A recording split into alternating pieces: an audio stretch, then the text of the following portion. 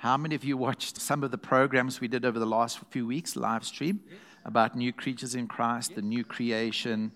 Okay, so I don't want to repeat and go over it again, but I just want to talk about the fact that the Bible, and I want you to all pray for me, because it's been prophesied many times, and then just recently people started really pushing it and prophesying, and saying that I need to write a book. Well, I'm about 20-something, 30-something pages into the book.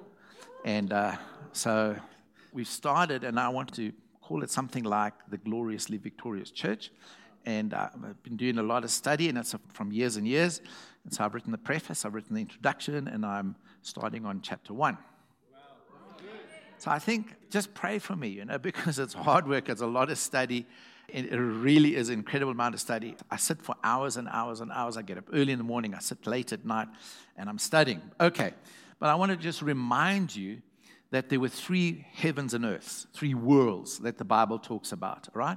Yeah. And that's why, and you find that in 2 Peter 3, but you will find out that each world is a heaven and an earth. And it's a world, so it has people in it. And so the first world was up until Noah, and the second world starting from Noah, but more importantly, Moses. And then the third world began with the coming of Christ, and particularly his death and his resurrection. So he was crucified once for all at the end of the age, which was the second world.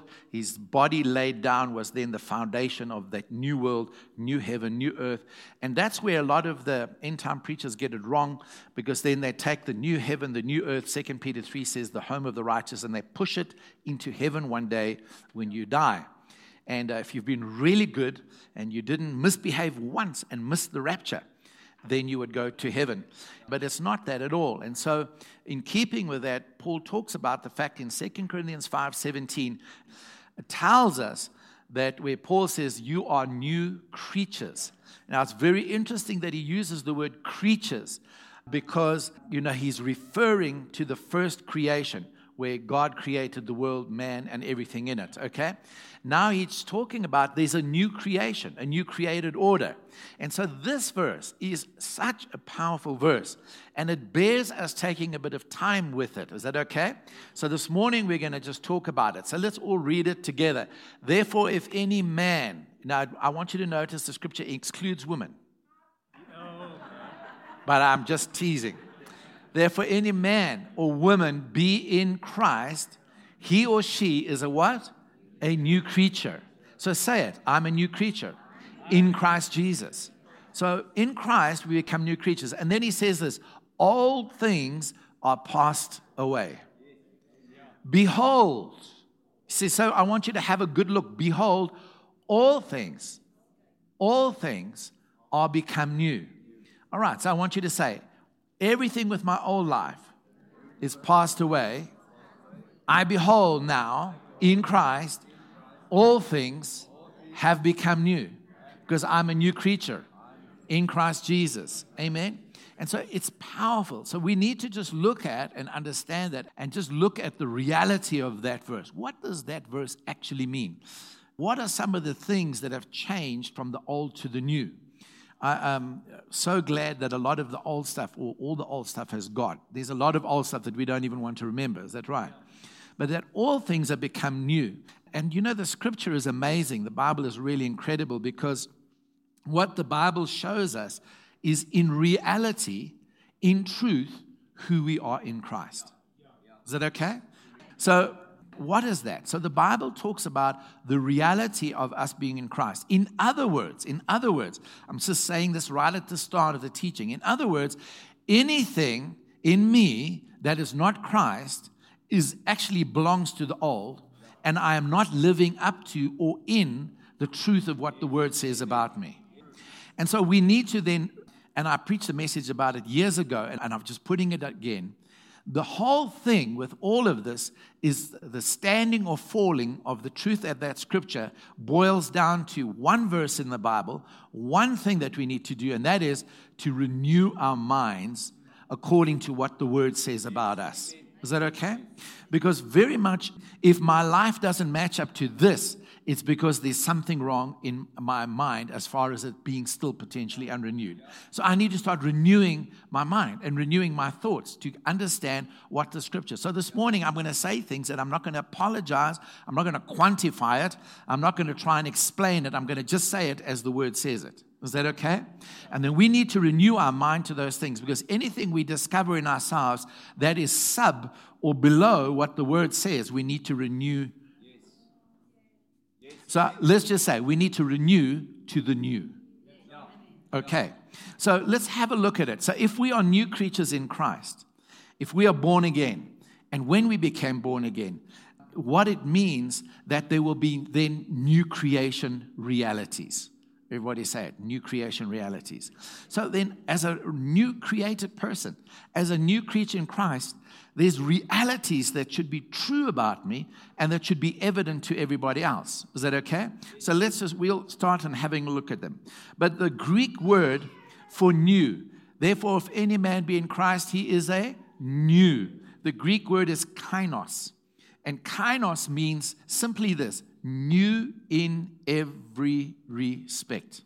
I like what the Good News translation says, Good News Bible. It says, anyone who's joined to Christ is a new being. Isn't that good? I mean, you're a new being. Isn't that awesome? And so we're new in every respect. The word means, kainos means recently made, fresh, unused, unheard of, or unknown before this time. I mean, isn't that powerful what Paul is saying? Paul is saying, you're a fresh revelation of God. When you got born again, you were unknown, unheard of before this time. Isn't that amazing?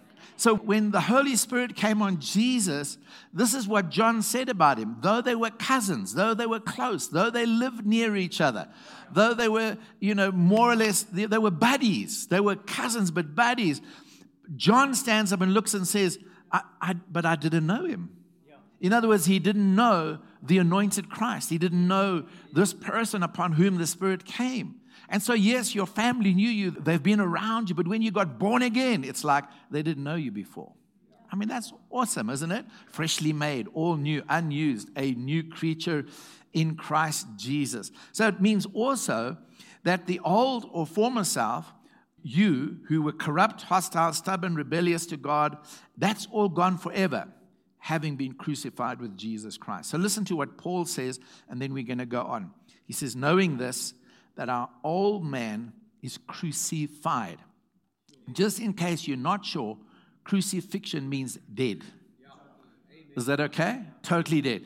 Your old man is crucified, dead with him, that the body of sin might be destroyed, that henceforth we should not serve sin. So in reality, the old John, that life, was destroyed by the crucifixion. And then the resurrection came. Is that okay? I love Bobby Lejeune. He was just telling us a little bit, once we were sitting around the table, and he was telling us a little bit about his family. Now, Bobby Lejeune came from, him getting born again was quite a miracle, because his background, oh my word, his mother was a prostitute. She was also a chief witch. And his father was a drunk and all this kind of thing. I think he threatened to kill his dad when he was young already, just a boy. But at 13 years of age, his mother brought home a client, and after sleeping with the mother, the client then wanted to sleep with his little sister. So he then, 13 years of age, pulls out the gun, puts it against the client's head and says, you touch my sister, I'll kill you. What my mom does is up to her. 13, eh? But just after that, he's collecting debts, for drug dealers. At like 14, he's collecting. So, people don't pay the drug dealers, so they hire Bobby, 14 years of age. He's the kind of guy you didn't really want to know, even maybe at 6 years of age. The kind of guy you didn't want to know. And the incredible thing about him is his testimony. He says this: when he got born again, he only went to church because his wife said, if basically it's the end if you don't get saved, that kind of thing. So he said, just to shut up, man, I just went to church. He says, and then the guy is preaching, the pastor's preaching, and these people are falling, and he's thinking, he's pushing them over. But the next thing, he's standing at the front under the conviction of the Holy Spirit. And he says to the pastor, because the pastor comes up to lay hands on him. He's such a wild man. He killed I don't know how many as a sniper in the Desert Storm. And he says, you touch me and you're dead. You don't push me to the ground. So the pastor says, no problem. And then 6 of his elders get around. So he looks and he goes, okay, I'll hit this one, they hit this one, they hit this one. Now I'll take them all down. So he says, you better tell your cronies not to come near me. So he tells the elders to go. So the pastor says, well, okay, I'll pray for you, but I'll put my hands behind my back. And so he puts his hands behind his back and he prays for Bobby Lejeune. Doesn't touch him. Bobby Lejeune hits the ground, under the power of God. He says he comes straight back up onto his feet. He says, and when he comes up onto his feet, out of the corner of his eye, he can see the old Bobby Lejeune laying out on the carpet, dead in Christ. Stood up a new creature. In that moment that he hit the floor and stood up, God said to him, you're going to preach the gospel. So on the way home, he says to his wife, is there a Bible bookshop somewhere, a Bible store somewhere? I need to get a Bible. She says, yeah, we can go get one. She says, you better ring that pastor of you and tell him I'm preaching next Sunday. So how many know that's a new creature in Christ? Yeah. Amen. So that same thing happened to you in Christ when you became born again. Amen. What a transformation. So in John 8:32, Jesus says, and ye shall know the truth, and the truth shall make you free. So that's one of the reasons why I want to preach the new creation realities this morning. First reality, and I'm not going to take too long. I want to just push through it because some of these things that you know, but it's good for by way of reminder. The first thing that you have is eternal life. Amen. So instead of eternal death, you have moved into eternal life. Amen. And the incredible thing about it is, let's just go through. You were spiritually dead in Adam. You were alienated from God, separated from the covenants, without God, without hope in the world, the Bible says. But when you got born again to the God kind of life. And then the Greek word for the God kind of life is Zoe life, Z-O-E. And it's a quality of life. Jesus said, he who believes in the Son, John 3:36, has everlasting life. And he who does not believe the Son shall not see life, but the wrath of God abides on him. So in every unbeliever is under the wrath of God. And the sentence is being played out until one day they die, because there will be a judgment and they are determined their eternal home wherever they are. Life without God, which is death, and there's life with God, which is life. Is that okay? And life evermore, and it's eternal life. And so they remain under the wrath of God. And when you get born again and accept Jesus, you come out of wrath, you come out of condemnation with the sentence of damnation on you, which is eternity in hell. And suddenly you receive life and life forevermore. Now, there's just two things about that life that I want to mention and then just carry on. And that life is as a result of a relationship. It's becoming part of the family of God. So you move from sinner to son. And so it's in the realm of sonship whereby we know the Father. That's why Jesus said in John chapter 14, I'm going to prepare a place for you that where I am, you may be also. But what did he prefix that with? He said, in my Father's house. Leave out house. In my Father, there's place for many. Is that okay? And I'm going to prepare a place for you. Where? In my Father. That where I am. Where was Jesus? He stood in the position of a son. That you may be as I am. So I am a son of God. Is that right? Come on, let's just say it. I'm a son of God. I'm a child of God. And so it's in that relationship with God. So the thing that I wanted to stress this morning is that eternal life, and this is the way we understood it for so many years, growing up until God raised up a man like Prophet Kobus van Rensburg. For many years, we understood eternal life was heaven when you die, or if you made the rapture. If you weren't in a movie house when he came. Watching 20,000 Leagues Under the Sea, something like that. And so eternal life was a venue, was a destination, was a place. And then, Prophet Kobus comes along and he says, no, Jesus didn't say anything about heaven. I have come that you may have life and life more abundantly. Where does it say heaven in any of that? And he challenges, and we had to go back and look at the scriptures and see that it's a quality of life that is in relationship with God, which means right here, right now, on earth, I am in heaven in that sense, because I have life and life more abundantly. So no longer do you scare people, into heaven by saying, if you would die today, let's every head bowed, every eye closed. If you were to die today, where would you spend eternity? And you stood before God, give him 3 good reasons why you should be allowed into heaven, and then it's like, no, wrong, angels, chuck him into hell. And what he started doing in his articles was inviting people who wants life. Well, everybody wants life. Amen. Life more abundantly. And that eternal life, a new creation reality is that right here, right now, we have the very Zoe life of God in Christ Jesus. So Paul tells us in Romans that we shall reign in this life through one Christ Jesus. Now, I see that as a double interpretation, that we will reign in this life, in this world that we live in by one Christ Jesus, but also that we will reign in this life that we're living of God's by Christ Jesus. So by means of the life that is in me, I will rule and reign in this world. Is that okay? So the first reality, the first new creation reality that's true of every single one of us sitting here this morning is that you have life and life more abundantly, called eternal life or life everlasting. Is that good? Second new creation reality that I think is so brilliant is this, is that you, in the old days, in the early days, we were told these stories, because, for example, somebody would go to the pastor and say, how's it that there's this struggle inside of me? And then the pastor would tell a story about, for example, by this Indian shaman, this Indian wise man, an Indian witch doctor. If they have any wisdom, they didn't get it. But anyway, and it's like inside of you there's 2 wolves. One is a white wolf, and it's the good wolf. One is a black wolf, and it's a bad wolf. And the one that wins is the one that you feed. Yeah. And we all went, woo, so let's feed the good wolf. And but that's not biblical. Because we don't have 2 natures inside of us. The Bible makes it quite plain. You were an old creation, now you're a new creation. You were not a child of God, now you are a child of God. And there's many, many verses. I remember sharing this with an American pastor once at Spirit Word. And I said, we were just talking about this one nature. And I said, we only have one nature. And that's the divine nature. And he said, do you preach that in your church? I said, yes. He said, yeah, you couldn't preach that in America. They'd crucify you. So that's why I'm in Africa. Because us Africans are holy. So he laughed. But we only have one nature. When you got born again, you were born again new, freshly made, brand new. So let me just go back to Bobby Lejeune.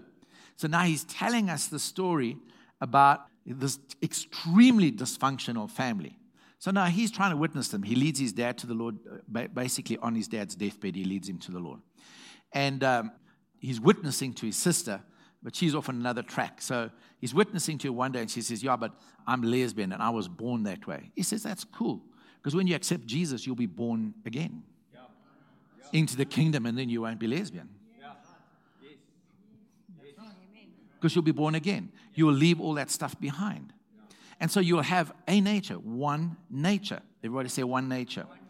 So I like what, and you can read that in 2 Peter 1, verses 1 to verse 4, where he talks about God's great and precious promises, and because of our knowledge of them, we will then participate in the divine nature. And so we participate in God's nature, in God's divine nature. Now that's a little bit of what it means to have eternal Zoe life. And so John says in 1 John chapter 3, verse 9, no one born of God commits sin. God's nature abides in him. Awesome. And he cannot sin because he is born of God. Yeah. Yeah. Now, let me just throw this in here because some very clever ACF member sitting thinking, but I still sin every now and then, occasionally, once a year maybe once every 2 years. Maybe you're thinking, but I still sin. The big thing that John is talking about, there's a difference between sin and sins. Sin is the tree. Sins is the fruit on the tree. And so he says he doesn't continue to sin. In other words, the tree has been cut down, and there might still be, Paul talks about it in Galatians 5, as works of the flesh, but the tree has changed. Is that okay? How many of you have noticed since you got born again is the fruit of the old life is getting less and less? Now, the more we renew our mind and the more we dwell on the truth, the quicker that fruit will die. Because the fig tree of self-righteousness, the fig tree of our old lives, was cursed from the root, and it's dying. And so we are in the process of putting on true righteousness and holiness. Is that okay? So John says, he says, in other words, you're not going to continue to sin because you've been changed. Your nature essentially has changed, and you only have one nature. Good. Amen. And so Ephesians 4:24, Paul tells us, he says, you were not taught to live the way the world lives. I'm putting a little bit of my words there. He says, but you were taught to put on the new self, created in Christ Jesus, in true likeness and true holiness. And so that's what we're putting on, and it's replacing the old life. Paul tells us in Romans 6:18, and having been set free from sin, you have become slaves of righteousness. And then he says, now offer your members as instruments of righteousness. Everybody say, I have one nature. It's holy, and it's a divine nature. Third thing, you are indwelt by the Spirit of Christ. And I'm not going to dwell on this for time's sake. We all know. You're ACF people. You're well taught. All know that the Spirit of Christ dwells in us. The very Holy Spirit of Christ is inside of us. I mean, what a miracle that is. And He is called the Holy Spirit. Now, I want to just say it again because I hear it all over. It's become very popular in Christian terminology to say, Holy Spirit told me. It's incorrect. It's not biblical to refer to the Holy Spirit as Holy Spirit. The Holy Spirit it's very important, because it's very specific in identifying, because there's other Holy Spirits. You are a Holy Spirit. An angel is a Holy Spirit. So we need to define the Holy Spirit spoke to me.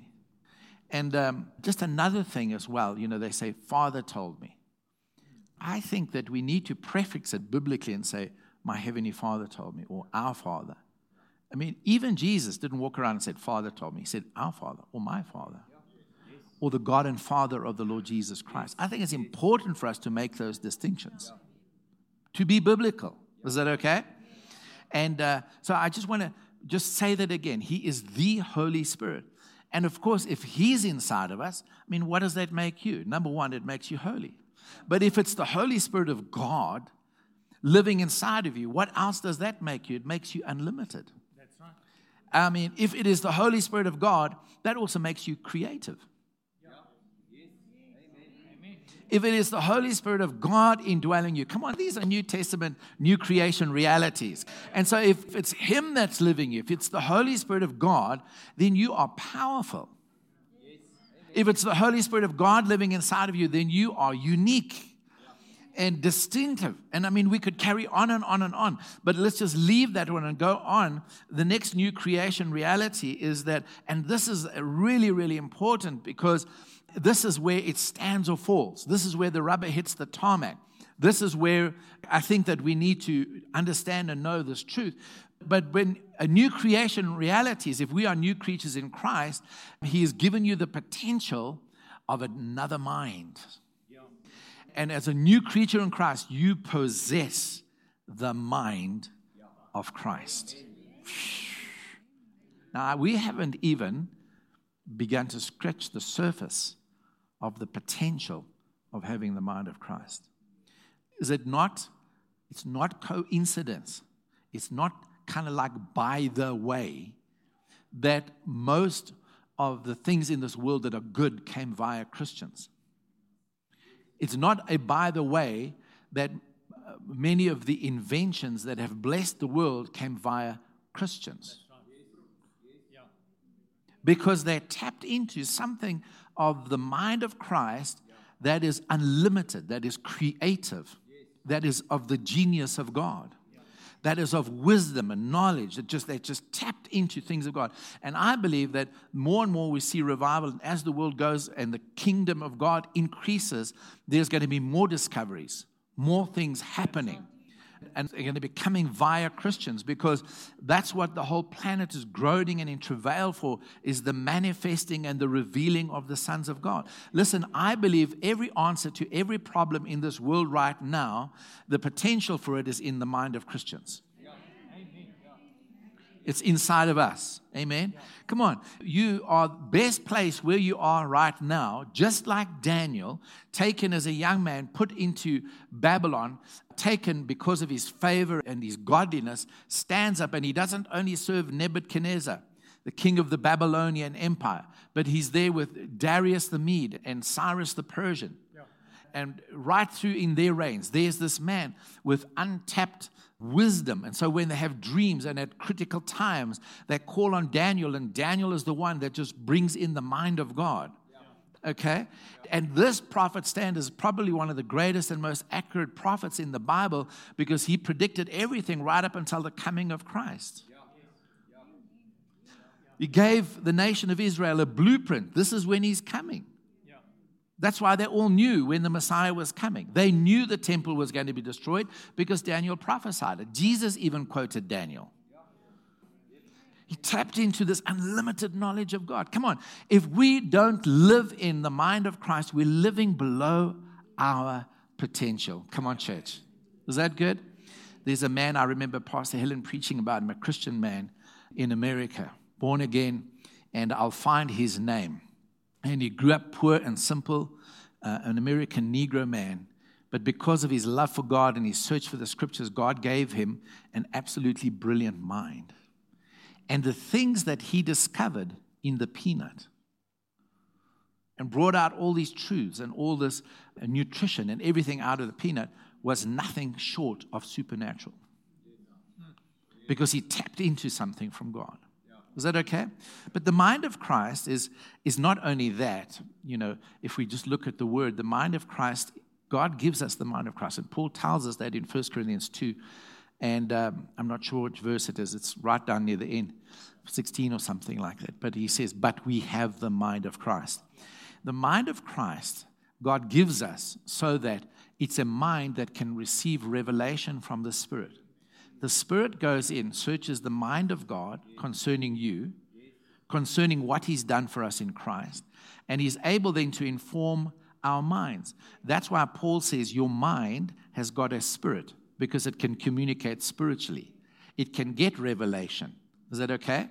It's got an interface where it can interface with spiritual things from a natural standpoint, as a natural brain. And it can receive revelation, and then it can, because it's now the spirit of the mind, it can now inform your spirit. So the mind of Christ makes you able to know all things. So John says it in 1 John chapter 2 and verse 20 and verse 27. He says, you have an anointing. This anointing teaches you to abide. This anointing teaches you all things. This anointing teaches you about Christ. So He's anointed you with a mind that has a spiritual component that can hear from the Spirit who's hearing from God, that can start getting revelation of who you are in Christ. Amen. And then you can stand up in that truth. This is a really good sermon. I've never preached this before. Wow. Is that okay? And so we need to understand that we have the mind. So everything that Jesus did for us, that God did in making us new creatures in Christ, He then said, but, oh, shucks, I did it, but unfortunately, you're never going to be able to live up to it. No. He didn't do that. He says, I've given you the mind that can apprehend and take all of this. And it can be renewed. Paul says in Romans chapter 12, verse 1, and you can be transformed, not conformed to the world, but transformed by this renewed mind, because it's the mind of Christ. Amen? Hallelujah. And so the fifth thing is this. Listen to what the fifth thing is. The fifth reality is this. I was so proud of Saki, a friend of ours, Saki Stradum. It was a few weeks ago, he phoned me and he said, how are you? And I said, no, I'm fine. How are you? It was like about 6:06 in the evening. And he says, no, I'm fine. He says, but my factory is burnt down. It's on the ground. I said, no, now. He said, yeah, it's happening now. So I rushed over, and end of the story is the main building is burnt down. The others that he's taken, where the steel is fortunately not, but it's the whole admin block, it's the whole hardware section, it's all the guillotines and bending presses, and that all completely destroyed in a fire. And he was extremely calm. Unfortunately, the fire people were very incompetent. They pitched up no water, no water in the fire engine. When they came up everywhere, hoses are leaking, water spraying out of everywhere. And the majority of the time, they're on their cell phones. Yeah, so it was mostly, bystanders who got stuck in and pulled doors off and started spraying. And so that was a debacle. But anyways, bless them. And so the building burnt down. But he was extremely calm. And he said to me, we were stood one side, the fire was blazing, smoke was going up. And he said, I never ever spoke it out, but this was my greatest fear, always. He says, but you know what? I said, look, is everything backed up? Is this done? Is this done? He said, you wonder why things happen sometimes. He said recently, and he reminded me, he said, just recently, do you remember that thieves broke in and the alarm went off, and it was one very brave policeman who was diligent in his work, shot out there, and they had broken in earlier, just after they had closed, and they'd taken the computers and the tools and everything was lined up in the passageway. It was now 3:00 in the morning when they ripped the door off and they were going to load everything. But because of this diligent policeman, he got there and he caught most of them. He radioed in backup and caught most of them. As a result, Saki upgraded his computer system, his accounting system, put everything on the cloud. He put in just everything. He did everything new. And he said, if it wasn't for that break-in, he said, this would have been a very different story. Because I would have had no invoices, no receipts, he said, we put everything into the cloud. And he says, we can pull everything back, and we've still got a list of all our clients, what we owe, who owes us, whatever. He says, if it wasn't for that, it would be a disaster. So insurance will pay out. The owner of the building was standing there. He was very calm. He said, no, Saki, we'll rebuild. And you must see now, after a few weeks, how he's rented another unit and he's up and running because of his trust in God. Yeah. And I walked into the office, and there on the new admin block, it's got airport steel, and underneath it says, I'm a beloved of God. Amen. And that's the next reality, the next new creation reality. There's a difference between God creating the physical planet and the animals. But you, as a new creature, he was personally involved. Just like with Adam. God didn't just say, and let there be man. Oh, here's a whole bunch of them. Oh, shame, they need women. Okay, let there be women. No, God got involved.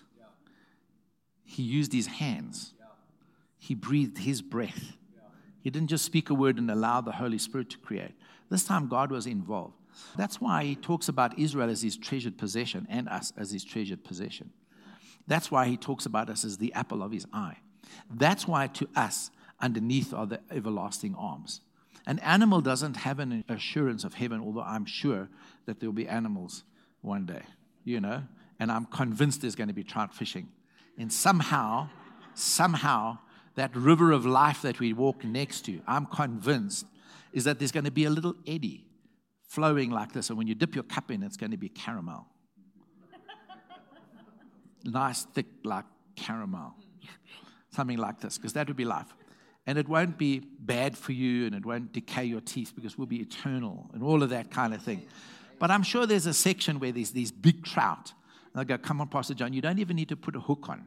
Just make the fly, but leave the hook and the barb out. We'll bite on and we'll hold on and we'll fight with you, and we come to, and then we'll blow you a kiss and we'll swim away. And we can say you caught us. I'm sure, but all of this is there. There's a reality that we haven't even conceived. But when God created us, he sent his son. And just like the first physical man he formed with his hands and breathed the breath of life in, the second spiritual man, the second man, He formed by sending his Son to die for us, his one and only Son. And then he formed us into his image and his likeness. And when Jesus in John's gospel, in John chapter 20, 21, when he breathed his Spirit on them and said, receive the Spirit, Malachi, I think it's chapter 2, verse 15, says, when God created, he kept a residue of the Spirit. So he didn't blow all of his Spirit out into Adam. He kept a residue. And then when Jesus breathed on the disciples, that was the residue. Malachi says because he wanted godly offspring. Now, it's not only biblically correct. It's not that he just wants us to raise godly children. That is also true. But he had offspring, but they became ungodly. So he was looking for godly offspring. So he breathed the breath of life in it. So God was involved. So now he says, I've taken you out of darkness into light, into the kingdom of the Son of my love, my beloved Son. Ephesians 1:6, he presented us to himself, holy and acceptable in the beloved. So he takes us, puts us in the beloved. So now in John chapter 17, when Jesus was praying the prayer, he says this. He said, Father, show the glory, make them one with you as you and I are one. And he says, and that you love them like you love me. So he loves us. And this is the revelation I got so many years ago, where I couldn't read my Bible. I couldn't pray for months. I couldn't. Because I realized in that moment that I was reading my Bible, memorizing whole books of the Bible. I was praying 40 to 50 hours a week by the clock. That's how many hours I was praying. And I got the revelation, and those things are not bad, they're good. And I got the revelation that I was doing it because I was trying to earn God's love. And when I realized that whether I did that or didn't do that, He loved me. Now, if I don't do it, I'm poorer for it. If I do it, I'm richer for it. You know, praying and fasting and reading the Word. But it so took away my motivation to pray because I was praying, trying to get God to say, oh, well done, John. I love you, John. And now whenever I walked in, I just knew that He loved me. He loves me, yeah. And I would come around and sing like I would try and memorize, you know, Paul, an apostle of Christ Jesus, by the will of God, to the saints in Ephesus, the faithful in Christ Jesus, praise be to the God and Father of our Lord Jesus Christ. And I would go through Galatians, Ephesians, Philippians, Colossians, walk around and then pray. All right. You know, Yonggi Cho says it's prayer business, right? Clock, go, and just pray. And then suddenly I'd walk in here, praise be to the God and Father, He loves me, yeah. And I couldn't pray, I couldn't read. I'd go back to bed and I'd say, I don't know what's the matter with me. I can't read my Bible and pray. But it was because my motivation changed. Because suddenly I realized, and this is what God said to me. He said, if you became the greatest evangelist of all time, if you became Billy Graham and Reinhard Bonnke and all of those others together, and you then won every single other soul that they haven't to me, he says, I couldn't love you more. Even if you became a despot and you were worse than Hitler and killed more people than Hitler, he says, I could never love you less. I love you the same. The repercussions would be different, but you wouldn't change my love. And that was such a revelation for me. One of the most powerful, motivating things about the new creation reality is that He loves you. You are His beloved. He doesn't pull His face when you come into His presence. Doesn't get a disappointed look when you come and go, oh, Father, and He goes, oh, wish it was Bev. She's got brown eyes, but she's my blue-eyed girl. You know, it doesn't go like, Jesus, I blew it. Yeah, I know. I could tell you how many times you've done that. He doesn't get disappointed. He doesn't get that look. But there's an absolute love inside of you. If I can put it in just some crass English word, He's absolutely besotted with you. You know. I mean, He loves you. Is that okay? You're His beloved. You're His darling. And I mean, that's so powerful. Doesn't that do something for you to know that God thinks that way of you? I remember our pastors used to say this. If you ever ask God, how much do you love me? I think He'd explain it this way, my pastor used to say. If He could then appear and cause Jesus to appear, and He would come and stand in the front of the church here, and God would stand here, and then He'd put Jesus here, and then He would call you up because you're the one asking the question. And he would get you to stand next to Jesus, and he would say, well, now, to answer your question, I love you the same as I love him. I mean, how powerful is that? Not less, the same. The exact same love that he has for Jesus. He regards you as his only begotten, same way, even though he's got many begotten sons and daughters now. But he regards you as the only begotten. So you're the beloved. And then I'm going to just mention these next two and then stop. The seventh new creation reality is this, is that you have total authority in heaven and on earth. That becomes mind-blowing. When we start to know our authority, Andre in the praise and worship was so excited. He said, I've got to show you this testimony. Just walk past him just now and let him show you. He said, 4 weeks ago, he says, my dad saw this man on the side of the road, and you must see the side of his leg here, cancerous types of growths, massive, massive cancerous, ugly, ugly growths. And Andre and Mario said, Dad said, well, let me pray with you. Prayed with him, and then was going past there 4 weeks later, and had a look. It's all gone. 4 weeks. Showed me the photos this morning. What kind of authority do we have? I'm going to tell you something that's going to shock you now. Are you all ready for this? Yes. There's a book on my bookshelf called Saints Who Raised the Dead. Yeah. This one that I'm going to tell you blows my mind that I cannot even conceive of it. However, it's true by the nature of the person that told it. St. Patrick of Ireland, it's recorded that he raised someone from the dead who'd been dead 300 years. I just want that to settle because all of us are thinking, but his family is all gone. The world has changed. It didn't change as fast as it's changing now. There was a lot that was still similar and familiar. But what does life look like when you raise someone from the dead who's been dead 300 years? Call him out of his grave. 300 years. Let's leave that. So here's the question. What does that say about the incredible authority and power that you and I have sitting here in this room? What kind of power and what kind of authority?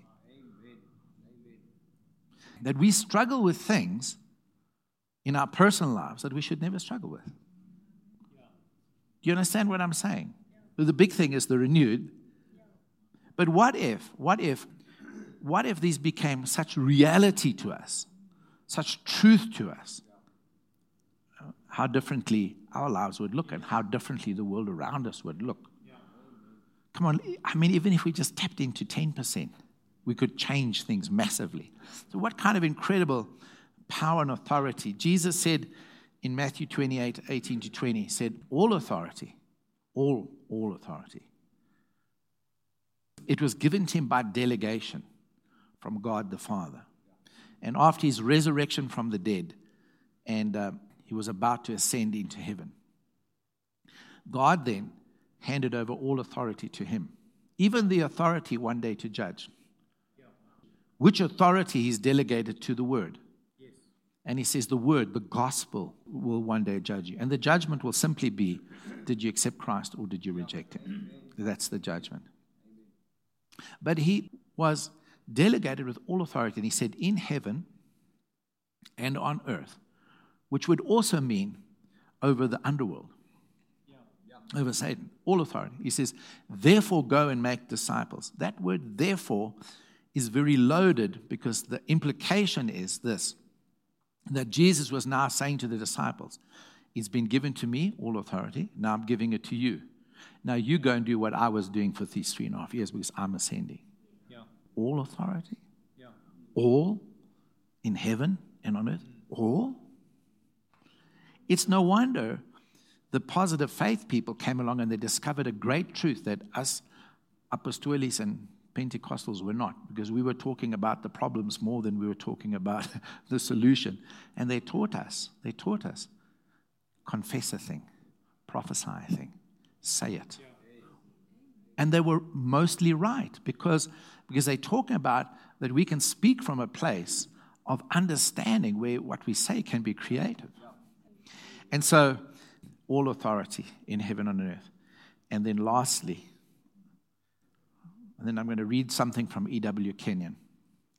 Lastly, the other thing is that suddenly we become God's residence, God's dwelling place. Many scriptures.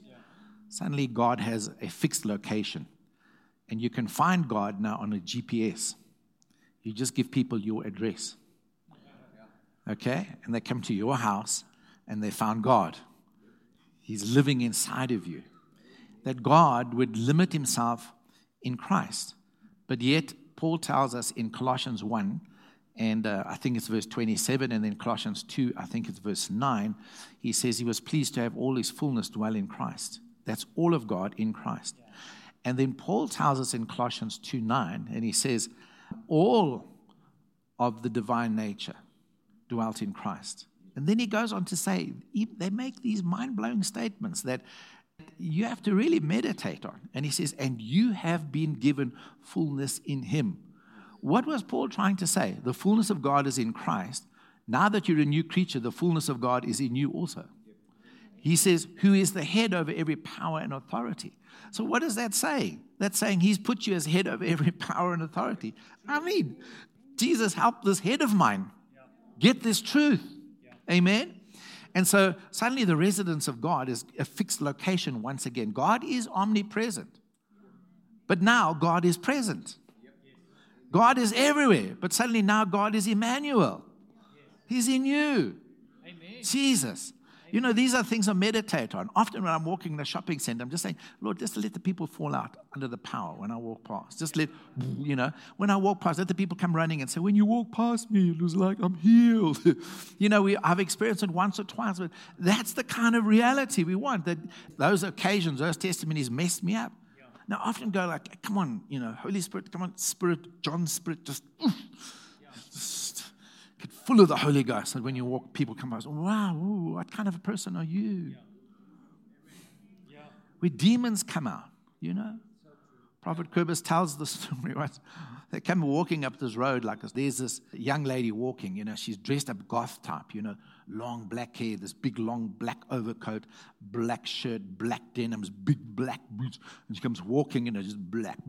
If you looked into the soul, black, all the darkness. She comes walking down the road. And Prophet Kobus says, Annalise actually was telling me the story on Prophet Kobus' behalf. And they're walking, and then he just looked up at the girl, and suddenly she fell on the ground, on all fours, started snarling like a cat, and turned around and went away, running away on all fours. They were going like, what? He said, fast, faster than a dog could run. This girl went, demonic manifestation. Just took one look and just, it manifested. I asked him, I said, did you cast it out of her? He said, no, she was too fast. But that's the kind of authority and power we have. It happened to us in Bible college. I didn't know at all what was going on. I just thought these British people, you know, they're a bit crazy. And it was a guy, you know, selling a newspaper. And we were in Soho in London. And, you know, it was like, the Daily Herald, you know, come and get it, come and read all about it. You know, like you see on TV, standing by that little box and selling the newspapers. And, you know, in the olden days, because you get it online now. You know, in the older days, they used to sell newspapers. But you'd have this guy selling a newspaper, come read all about it. And we walked past, and I just looked, and I said, hey, that's just like on TV. And when I looked, he went loony. He took a newspaper, rolled it up, and he came running after us, wanting to hit us with the newspaper. He chased us for about 2 blocks. We were running like, whoa, we got the giggles. You know, we're going like, what is this? Whoa. It's crazy British people. And we're running. We ran. I mean, he was swearing. You've never heard swear words like it ever in your life. He was swearing at us. And we ran, and we actually ran into a McDonald's and hid in the McDonald's. And he was standing outside shouting, pointing his newspaper. We're like, what did we do? We just looked. But it's who was looking. So we become God's dwelling place. In closing, let me read this. This is E.W. Kenyon, his book, New Creation Realities. By the way, I didn't steal his points. The sharing was so real that he who knew no sin became sin, the shared life that we have. In order to become identified with us, to come to our level. He not only had sin reckoned to him, sin laid upon him as the high priest laid the sin of Israel upon the goat, but he actually became sin. He died spiritually, the righteous for the unrighteous, that he might bring us to God. In the new creation, we shared with him. He's the head, we are the body. He has imparted himself to us, and when he imparted himself to us, he gave us a new self in the place of our old self. That old fallen sin-ruled self was displaced, and the new Jesus self, the new creation self, the godlike self, the self that is made in the image of Christ, became our new self. You see how utterly he shared with us, how much he became one with us. In Colossians 3:1 he says, if then you have shared in Messiah's resurrection, aspire ever to the things on high, where Messiah is throned at the right hand of God. So let your thoughts dwell on those things above, not grovel on the earth. You have died to things of earth, and your real life has been hidden by its union with Messiah in the being of God. Here we catch a glimpse of our utter oneness with him, of the completeness of this union. What is more real than this? What's more real than this? I'm the vine, you are the branches. Here he shows us we are the fruit-bearing part of him. We are the love-revealing part of him. We are the part of him that blesses and touches humanity. We are the part of him that brings eternal life to lost man. We are sharing in his resurrection. This should thrill the heart of us all. Amen. New creation realities.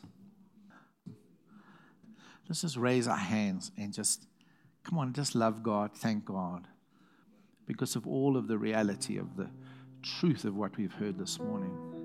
Maybe we need to go right to where the rubber hits the tarmac and just say, Jesus, help my mind, this brain of mine. Help me, Lord. Help me think the thoughts of Christ, manifest the mind of Christ. Help me not to be conformed to this world, but be transformed according to all the truths we heard this morning.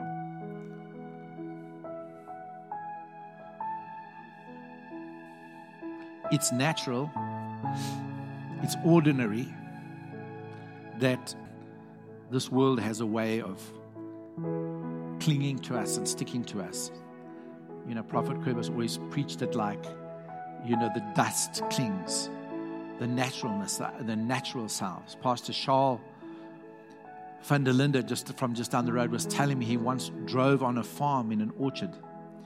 And he said there was a big sign as he approached the orange trees of the orchard, and the sign said this: drive slowly, dust kills. And even farmers know that if the dust settles on the leaves of the orange trees, they can't do the photosynthetic process. Listen, the dustness of this world, if it falls on us, that's why we need to often shake off the dust. That's why we need messages like this, just to renew our minds and renew to the new. So come on, let's just lift your hand, just talk to the Lord and say, Lord, I promise you I'm closing now. Just say, Lord, dude, help me. Whatever your prayer is, however you articulated your way. Say, Jesus, help me with my mind. Help me to renew to the new. Help me to see the realities of God's word. Help me, Jesus. Oh, Father. Holy Spirit, teach us this union with the Father. Teach us the reality of this Christ self that is ours. Pray it in the name of Jesus. Pray it in the name of Jesus. Pray it in the name of Jesus. Pray it in the name of Jesus. Thank you, Jesus. Just talk another 30 seconds or so. You must know, for me, I'm preparing this stuff and I'm reading this and I've got to preach it, how it just deposits something in my heart and it becomes my cry. Lord Jesus, I want this true self to be the Christ self. I want to be transformed into your image and your likeness. Lord, this is a lost and dying world. The world is hopeless and helpless right now with the COVID virus. And Lord, here we are. all the truth of your word about us, Jesus, we need to see it more manifest around us.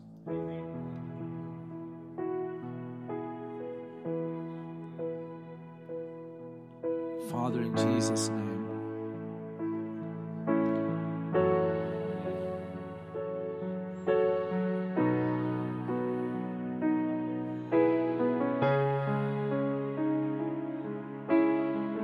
Jesus. Do it, Lord. Lord, I have to admit, too often I'm too much like John and not enough like Jesus. Lord, I want this John to be a Jesus John. Lord, we're standing here and we just want to be caught up in your wonder and your great grace and then all of this rich truth. Jesus, we give you permission now. Lord, not only this week, but in the weeks to come, just continue to transform, continue to enlighten, continue to give us revelation. Lord, be the one by your Spirit who preaches afterwards, who declares afterwards, who speaks truth afterwards, by reminder and by repetition, until we get it, Lord. We give you permission, Holy Spirit. We ask you to do it. We ask you to do it. Lord, there's fresh fillings, there's fresh anointings. So, Lord, we're just asking you, just again, just because of the truth that was shared out of your word this morning, we need an endowment of your Holy Spirit fresh this morning to illumine us, to inspire us. Father, we thank you for it in the name of our Lord Jesus. So, Father, as your saints depart, I just declare your blessing over them. There's one point that I missed out in this new creation reality, is that you are irrevocably blessed and can never be cursed. Never. That was the 8th point. So, Father, I declare the blessing of the Lord Jesus Christ, the blessing that makes rich and leaves no place for regret or sorrow, in the name of the Lord. Father, we thank you for it. And all the saints of God said, Amen.